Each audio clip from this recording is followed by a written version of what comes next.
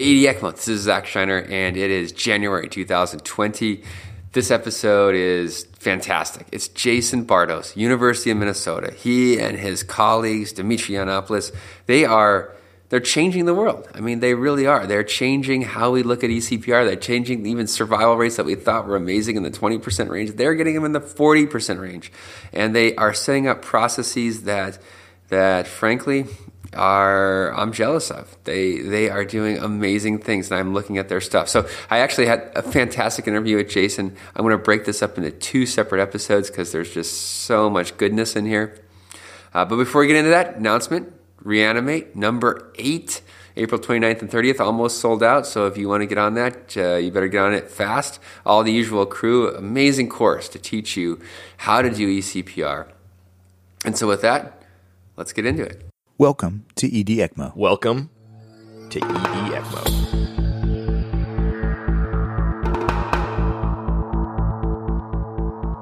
This is ED ECMO. So, Jason, usually when I interview people, I have 1 or 2 or 3 topics to ask them. For you, I have probably 100, and we could talk for hours on all the different things. But today, I'm going to cut to the chase. Is that all right with you? That sounds great.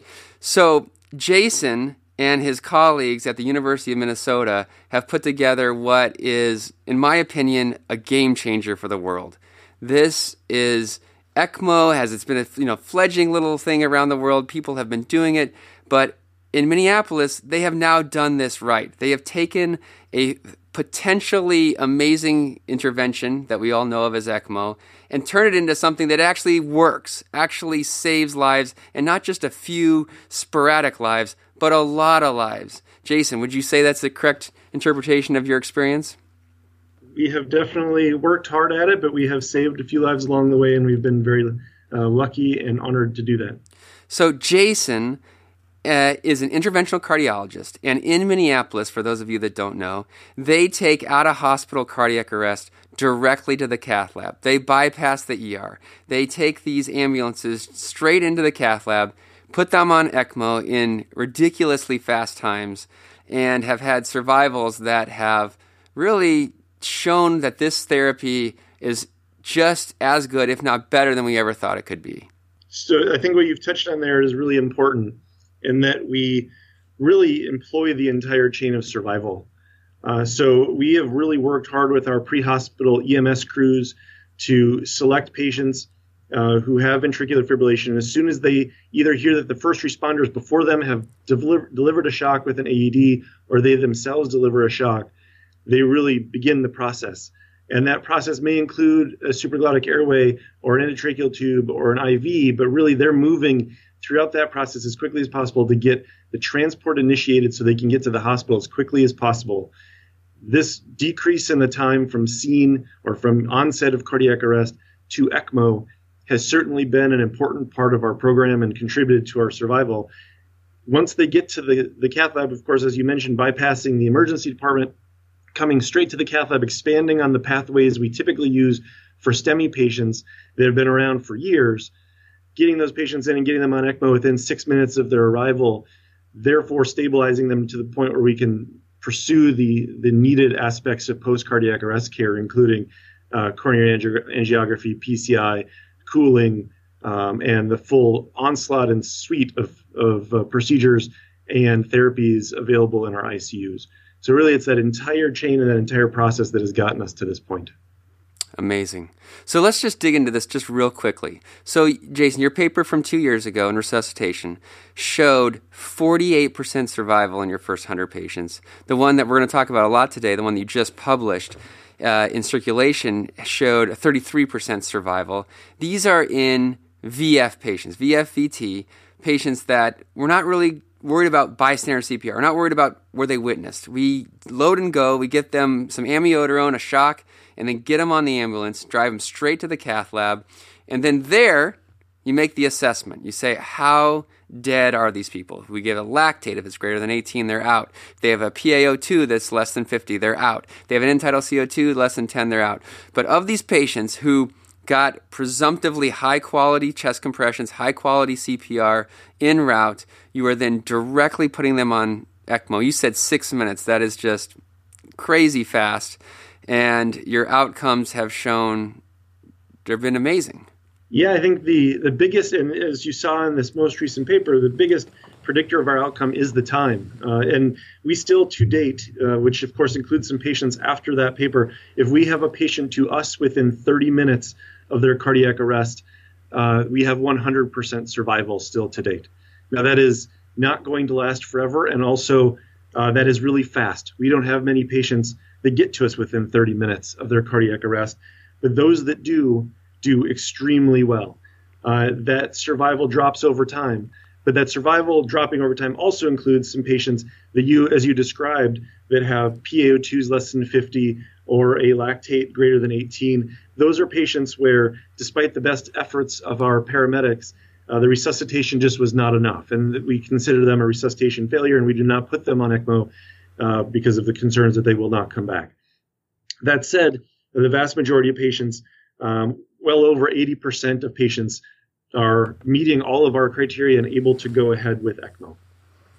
Yeah, so cool. Now, one of the things you mentioned right there, and I want to ask you this question. I think it's the right time, but it's a little bit deeper, and that is, fundamentally, you're saying we're waiting for 20 minutes, but that doesn't necessarily mean that these patients aren't even getting benefit earlier than that. So, in your opinion, 2020, in your lab, in your cath lab, when is the right time to put somebody on ECMO when they're in cardiac arrest?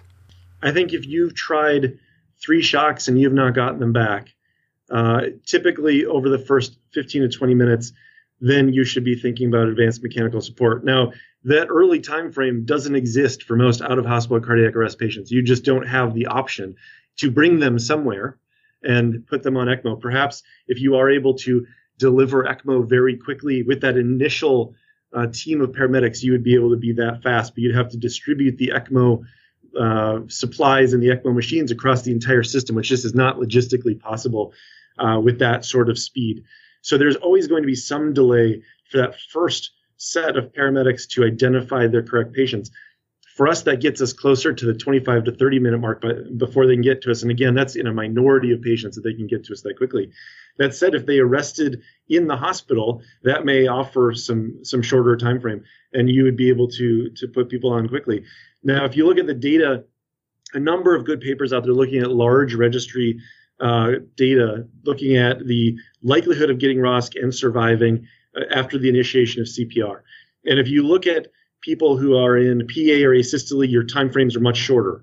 But in VF, if you collect all the patients that have ROSC, typically you have about 80% of your patients with ROSC by 20 to 25 minutes, and the numbers that you'll get back drop off substantially after that. So there have been studies over the last few years, not from our group, that have looked very much at these cohorts and have described the times when it would be okay to transport a patient, those times typically in the 15 to 25 minute window, depending on the cohort and the study. So if you're out there designing a program and you're thinking about when do my paramedics move, you could legitimately say somewhere between 15 and 25 minutes of CPR would be a time when you've really exhausted the majority of your opportunity to get someone back in the field, at which point really you should be thinking about your secondary options like ECMO. Great. That's a great interpretation.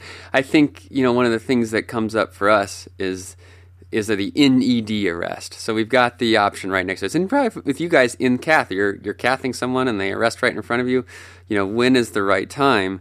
And yeah, I think it's, especially in your hands, maybe not in our hands, but in your hands, the answer is as early as possible. Maybe you get 3 shocks, and then if you don't get them out of it, then you go straight to the machine, especially since you're looking at 100% survival in your 20 to 29 minute time frame. That's better than any kind of outcomes you're going to get with even VF after only a few minutes.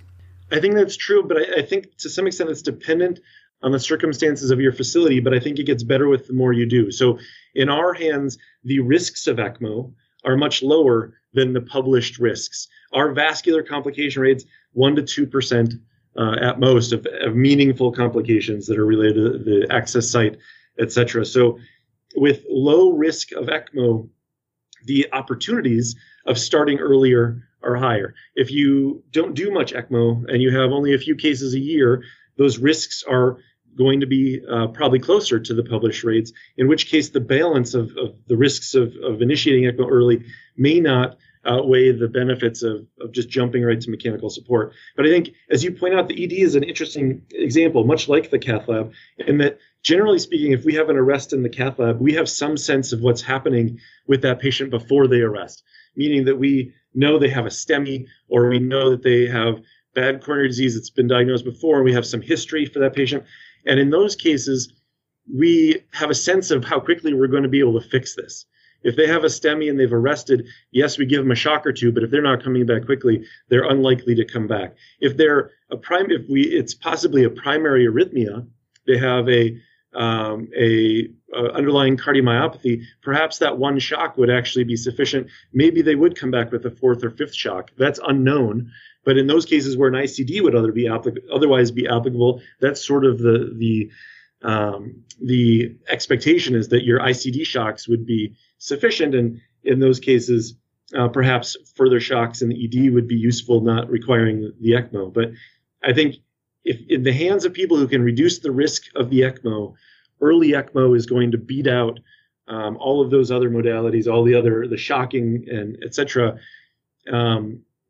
earlier than later.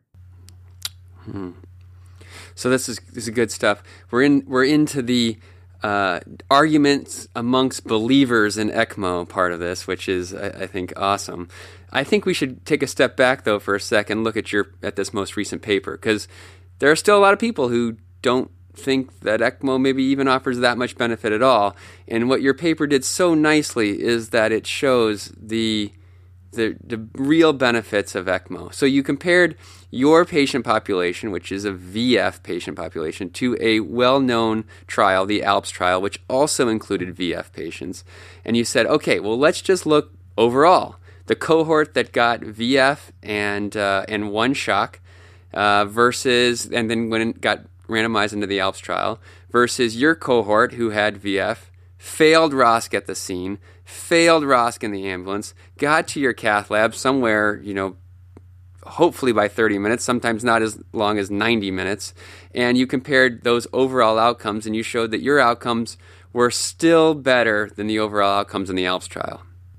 That's right. So if you look at patients who presumably receive standard CPR, now I will challenge that this is actually probably better than standard CPR as experienced by most patients across the country. This came from the ROC Consortium with well-trained paramedics, and really these are frequent resuscitation crews, and these are people that are really well-trained. So to that extent, they may be better than standard of care ACLS therapies. But that said, if we consider them standard of care for ACLS, at the point where their patients are receiving 0 to 9 minutes of CPR, their survival was around 65%.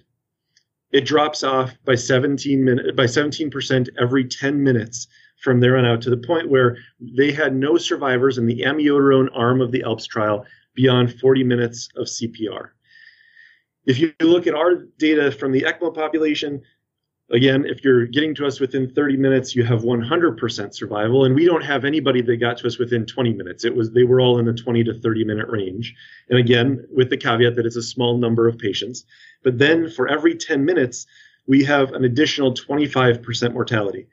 So it does decrease faster than in the standard CPR group, but it starts so much higher and so much later that the benefits far outweigh standard CPR. So in our adjusted analysis, if you adjusted for things like age, sex, race, whether the arrest was witnessed, whether there's bystander CPR, if it occurred in a public location, it gave us an odds ratio of almost 21 in favor of the ECMO and the eCPR program. Now, again, I want to make clear, it's not just the ECMO doing this. In all likelihood, it's the entire pathway. It's the pre-hospital care. It's the ECMO placement and the cath and the PCI and the post-arrest care. It's that entire path that's playing a role here. But certainly, without the ECMO, these patients don't make it to any of the part of the path after that. So it is a critical component of that. And our data, as compared to the amiodarone arm, of course, not a randomized trial, but compared to the closest cohort that we could muster in terms of being shock refractory patients who received amiodarone in the ALPS trial, it showed a drastic increase in survival much later in the time course of the cardiac arrest. Yeah. I mean, as best as you can compare apples to apples. Now, some would argue, okay, but you also had the addition of lactates and PaO2s and end-tidal CO2s. But, I mean, come on. This is compelling data that eCPR, your whole package, like you just said, improves the survival for these out-of-hospital cardiac arrests.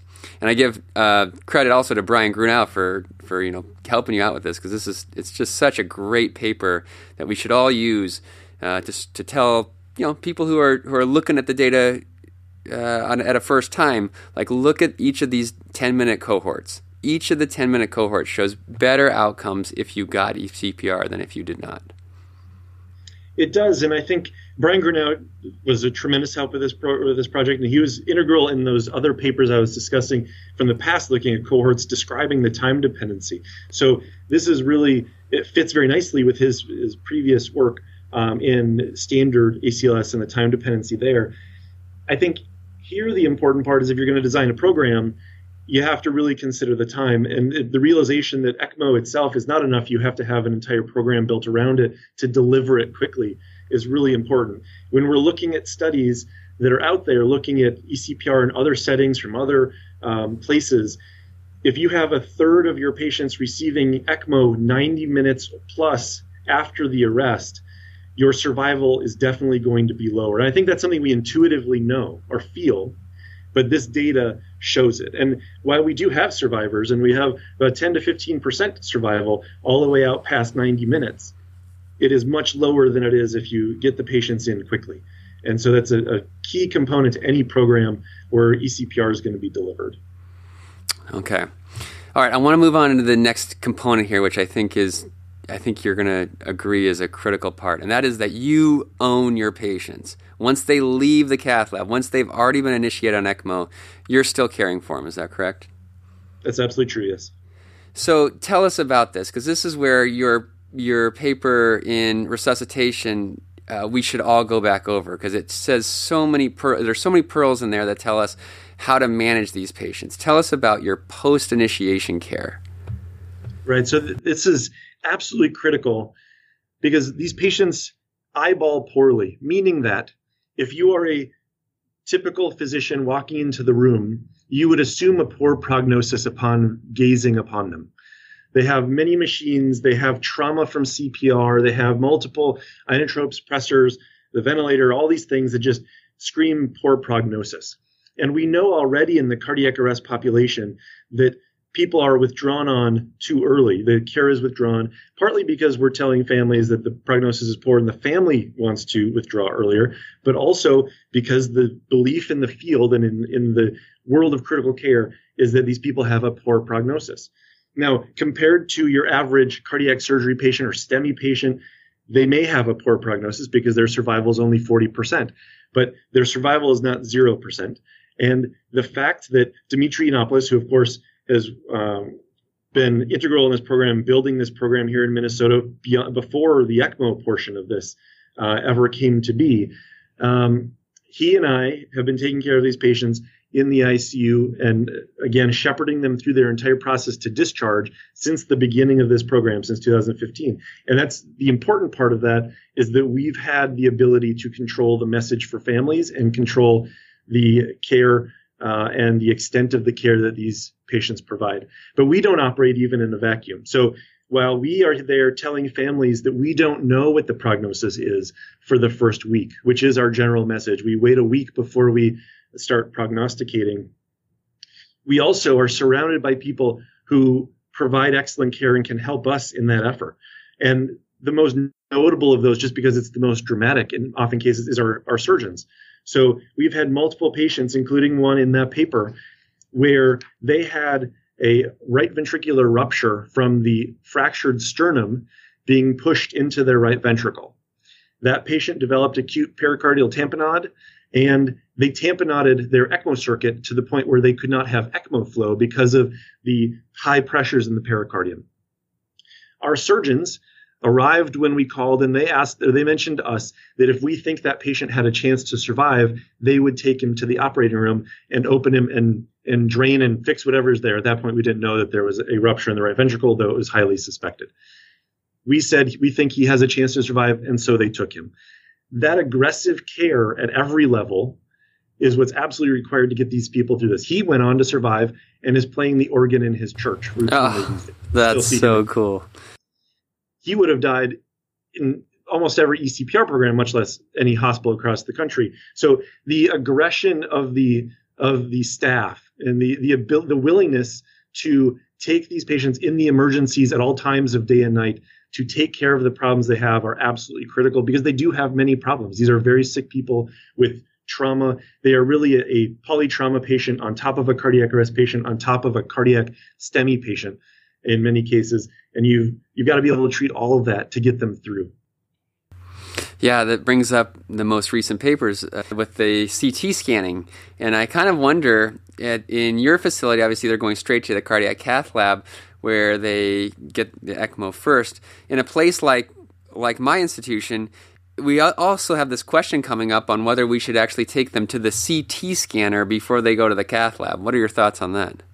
I think we don't know the answer to which one of those two should come first. I think both of them should happen. And I think we have good reason to think that they are both incredibly important. The cath lab, because in the setting of refractory VF, there's a very high prevalence of coronary artery disease, 85% in the paper published by Dr. Yiannopoulos and myself in JACC, and maybe even higher in some subgroups. And then also we have polytrauma. And for us, we go to the cath lab first because that's where we're putting in the ECMO, and we go straight from the cath lab to the CT scanner before going to the ICU. But there is very valuable information in those CT scans, some of it which I think we're just now starting to unpack. Part of it, the trauma, part of it, potential prognostication benefit of that very early head CT, and possibly some etiology information in some specific cases. But those, the pneumos, the hemothoraces, the hemoperitoneums that you develop because of the trauma from an hour of CPR, in our case, they are getting on average an hour of CPR. That trauma is very important to see early and treat early to prevent future issues. And I think if you don't do those CTs early, we would have missed a lot in our patients that could have caused issues down the road. That's great. Yeah, so I think how I'm putting this together right now, at least in programs where we don't go directly to the cath lab, is that the answer is probably cath lab first. Now, in some cases, when you've got your cath lab coming in from home, maybe the answer is put them in the CT scanner right after you put them on ECMO, or at least after you stabilize them, do the initial post-initiation changes. But get them to the CT scanner and just see if you've got anything that needs to be fixed immediately, especially if you have a few minutes before the cath lab team arrives. I do think that's true. I think that first 2 to 4 hours is absolutely critical, and as much as you can do as quickly as you can do it, the better you are. So if you're putting the ECMO in the ED and you can go through the CT scanner on your way to the cath lab, it makes complete sense to make that arc through the CT scanner. If you're doing it in the cath lab, it makes sense to complete the cath lab portion of that to reduce the number of transitions for these patients, because they are somewhat fragile, partly because of trauma and also because of the risks with the ECMO. If you can minimize that movement and do everything you need to do in the cath lab, then go to the CT scanner and then go to the ICU, that has worked really well for us. But I agree with you. I think you pack as much as you can in as short of a time frame upon their arrival. Okay, I want to get back to the idea of managing them in the ICU. One of the things you said in your paper, which I think is such a great line, it said all patients were eligible for any necessary intervention until determination of death. That is just such a cool, hey, we are still going 100% until we've decided that we're not. I really appreciate you pulling out that line, because I think that summarizes the mentality of our team. That idea that, just like I mentioned with the surgery, cardiac surgery, whether it be the open heart or trying to repair an RV rupture, or be something as simple as a scope for a GI bleed, all of those procedures are available just like they would be for any other hospitalized patient. And just because they've had a cardiac arrest it does not make them ineligible for anything. Of course, when we get to the point where the prognosis is poor, the family wants to withdraw, or they've herniated and they have irreversible catastrophic brain injury, that's a different story. And we do have some people, again, I mentioned that we don't really prognosticate until a week into their post-arrest course, but we do have some people who have brain herniation before that point, and at that point we'll stop. But up to that point, we're going to do everything we can to treat them as aggressively as possible to give everyone a chance. This is, as people think about these patients, if they don't take care of them, they will often sort of build a picture in their mind of an elderly gentleman who comes in and was really at the end stages of life with terminal illnesses, and these are just the people who are putting on ECMO. I think anybody who works with these patients realizes that it's very different. These are people with their average age in their 50s. They have a long life, including work and retirement and family ahead of them.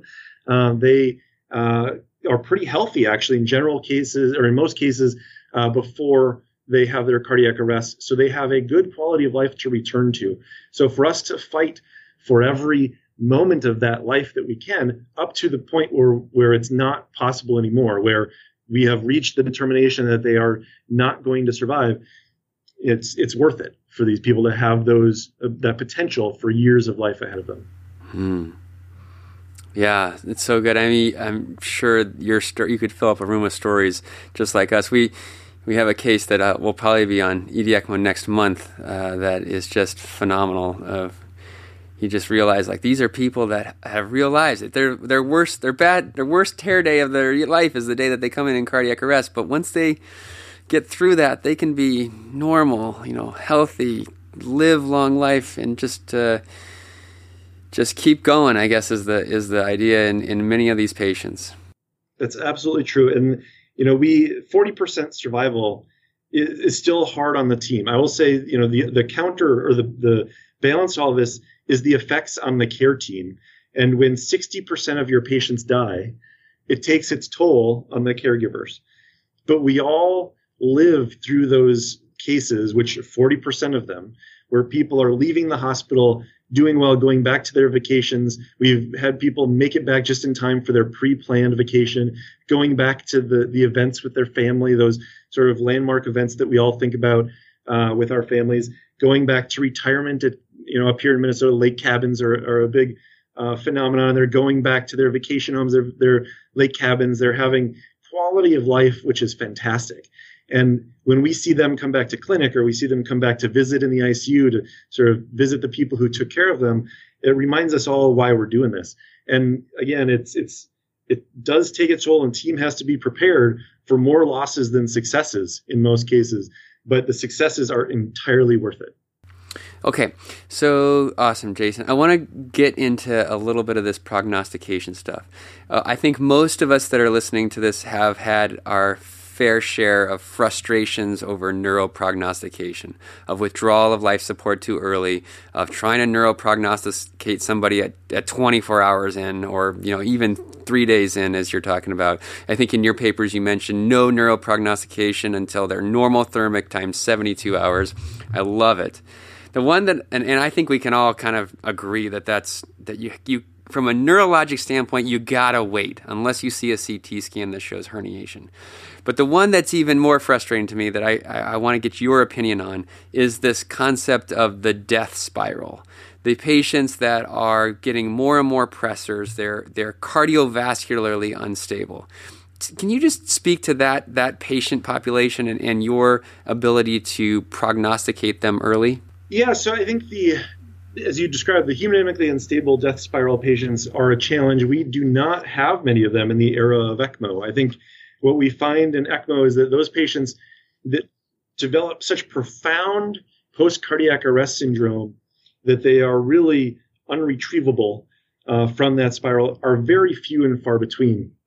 In fact, in our patients in the study that was published in 2018, we had about 10% of people that had such refractory shock that we could not resuscitate them. Now, I will say in many cases, what we find in the end is that those people had bowel perforations from ischemic bowel or some other aspect of their physiology that made them so profoundly refractory in their hypotension, that multiple pressors plus ECMO could not suffice. But even in those cases, there is an opportunity. If you can bridge them through the first few hours with multiple pressors, some of them still come back. That is not, while it is a death spiral, it is not a death determination, and you can sometimes pull them out of the spiral. But it is very, very challenging.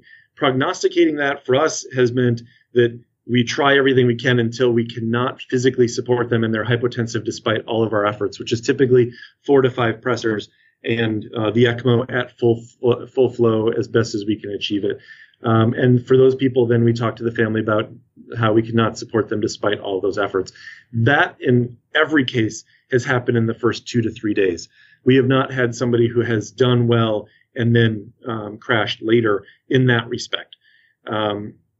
We have certainly had people who have died earlier or died later of other causes, but not of that refractory shock, because it tends to be in the throes of the onset of post-cardiac arrest syndrome when it really is beyond what any of us can really support. Neuroprognostication, on the other hand, though, is really challenging. I think the topic of neuroprognostication, yes, we've all been frustrated with it. Absolutely, I agree with you. But we don't really have great tests, and we don't have great studies to guide us in which tests would be best. And I think the fundamental reason comes down to what the recommendations are from AHA, which is multimodality efforts. And multimodality efforts are very hard to study in trials. And for us, we use multiple tests to build a picture, including clinical exam, but also biomarkers, imaging, EEG. We put all this together to try to build a picture for the families. But in the end, we don't have large clinical trials or even small clinical trials to guide us in which combinations would be best at which times. And it's science yet to be done. I think this is a critical topic, but one that we have yet to really delve into in the world of cardiac arrest, much less in the world of ECPR, where our populations are still quite small. So yeah, let's jump into that for just a second. I know in your paper you talked about NIRS. You had some increased survival, or showed some increased survival with the numbers that increased. I think you talked about serum enolase as well. Do you use NIRS? You said you're using all these in combination, but it seems to me like the NIRS data is maybe the most compelling of them. I think NIRS has its place. If you see large changes, you can definitely adjust and try to do further diagnostic workup. We don't tend to use the NIRS for prognostication because the differences between, even in the paper that we published 2 years ago, the differences were small. So you're looking at plus or minus 10 points and really looking at patients that are increasing, doing well, patients who are decreasing in their NIRS values are doing poorly, and people in the middle may die of other causes. But there's such significant overlap between those groups that it is challenging to prognosticate in a definitive way with that.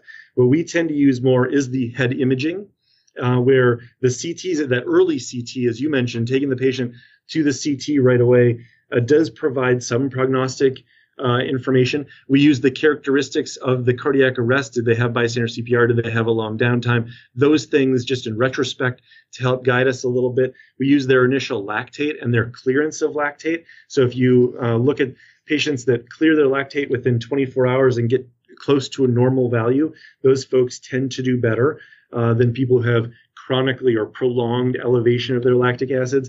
People with severely elevated troponins, severely elevated creatinins that don't rebound and recover, those people tend to do more poorly. And those with EEGs that are either completely flat or have seizures also tend to do more poorly. But again, these are things that no single one of those would be enough for us to stop. None of them are going to come into play to be part of our decision-making within the first week.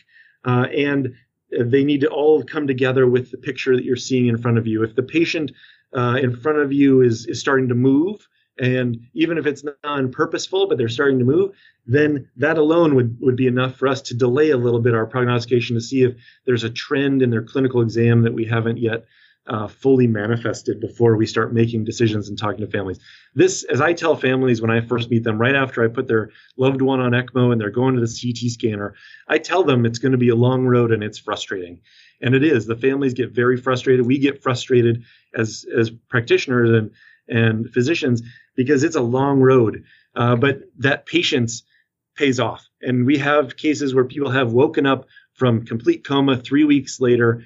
And, those cases make you doubt a lot about your ability to prognosticate. And it really has pushed back our thought process on when we're comfortable telling a family member that there is no more hope.